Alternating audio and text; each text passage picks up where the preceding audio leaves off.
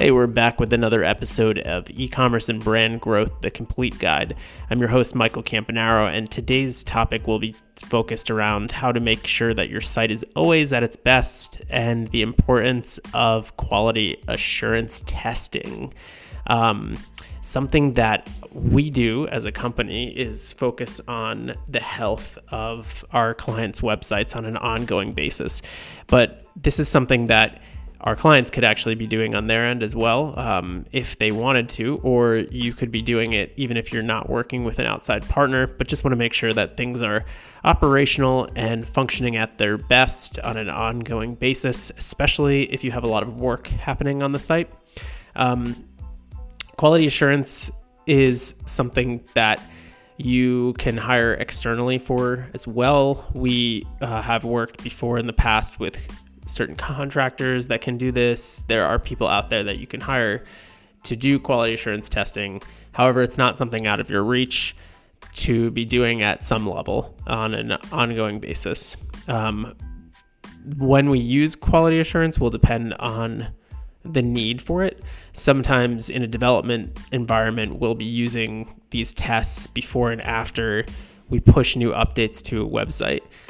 Or we'll just monitor our clients' websites monthly and run a test on their site to just make sure that things are functioning properly and there are no errors or bugs that we're finding. We typically recommend monitoring this in some sort of tracking system, like even a spreadsheet. As old school as that seems, that's actually sometimes the best way to go for stuff like this, but you can also use project management tools.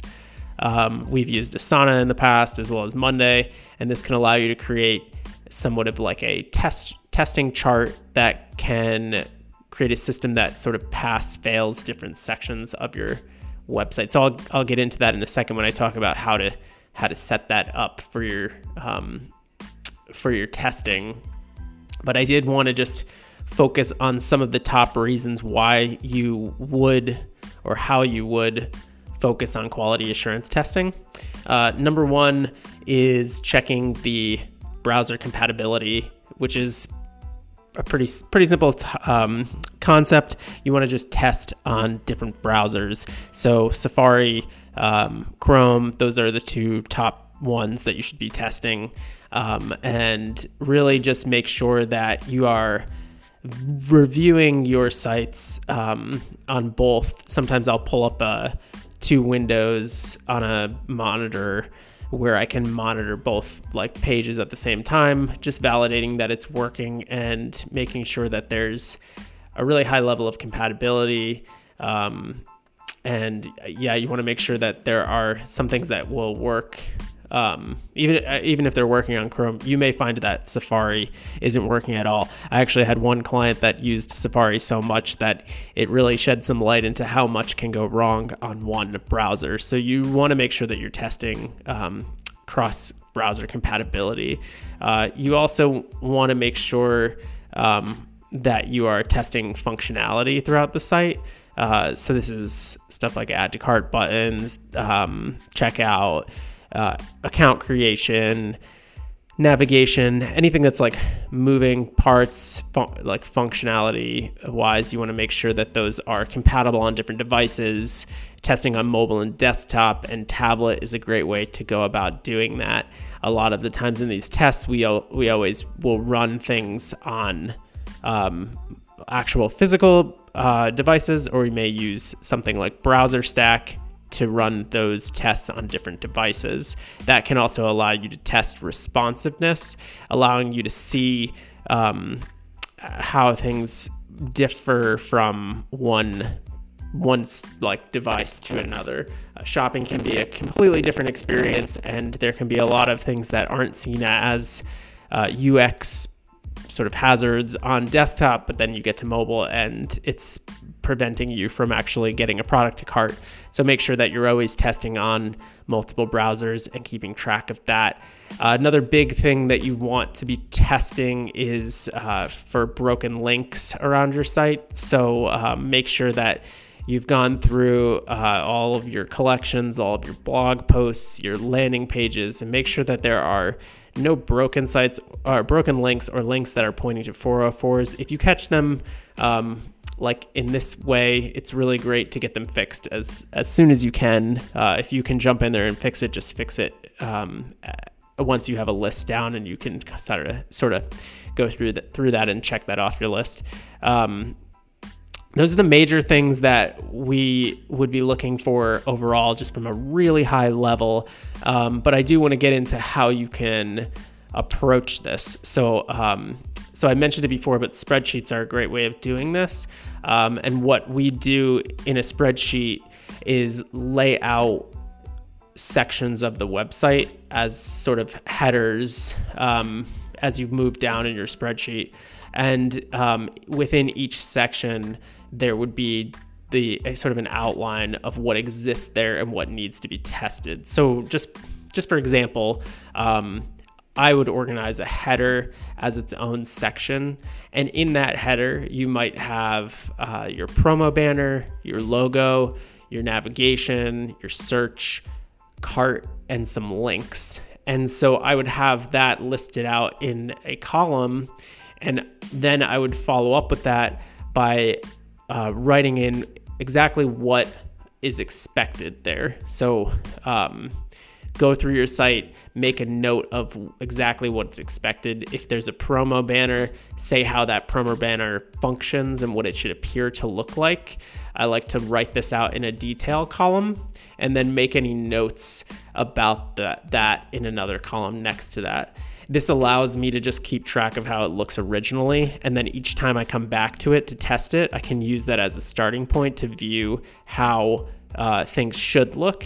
And if you handed this off to someone else who wasn't familiar with the site yet, they would know that that's how it's supposed to look or function. So they would actually be able to say that this promo banner either looks good to go or it has failed the test. And that's another column that I would have, is a pass-fail column that you can either pass meaning like it checks out and it looks good, or fail meaning that something's wrong with what happened when you reviewed it, and then you would make an additional comment column telling you if something else has kind of come up. You would put a note in there too.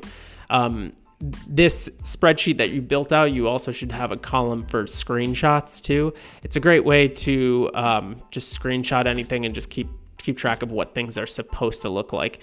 So if you were just starting this today and you have never done it before, just start off sectioning out a spreadsheet into different buckets. And so header being another one, my account pages are another one that are good sections.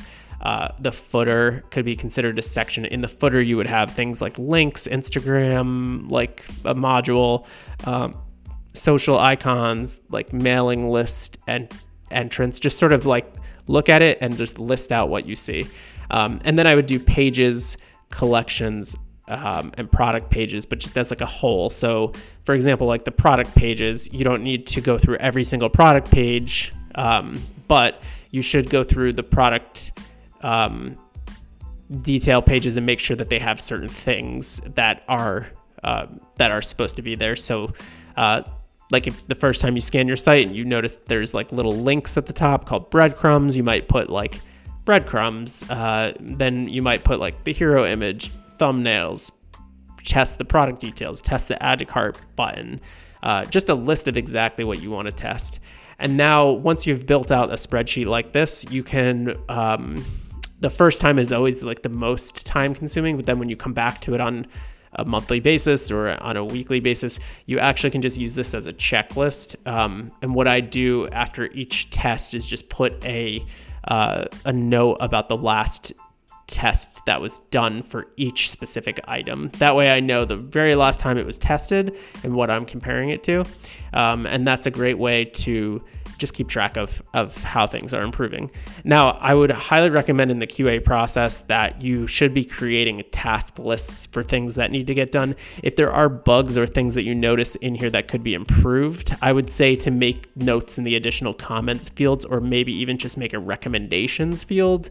So for example, if you notice you don't really like that promo banner at the top, but you think it could function better if it like was in a different color or something, you can make a recommendation for that and come back and fix it later. Don't try to do this all at once. Another tool that we really love using for anything website related and could be a great way to track any issues that you come across is called BugHerd. BUGHERD. It is an awesome tool that acts as an extension to your browser.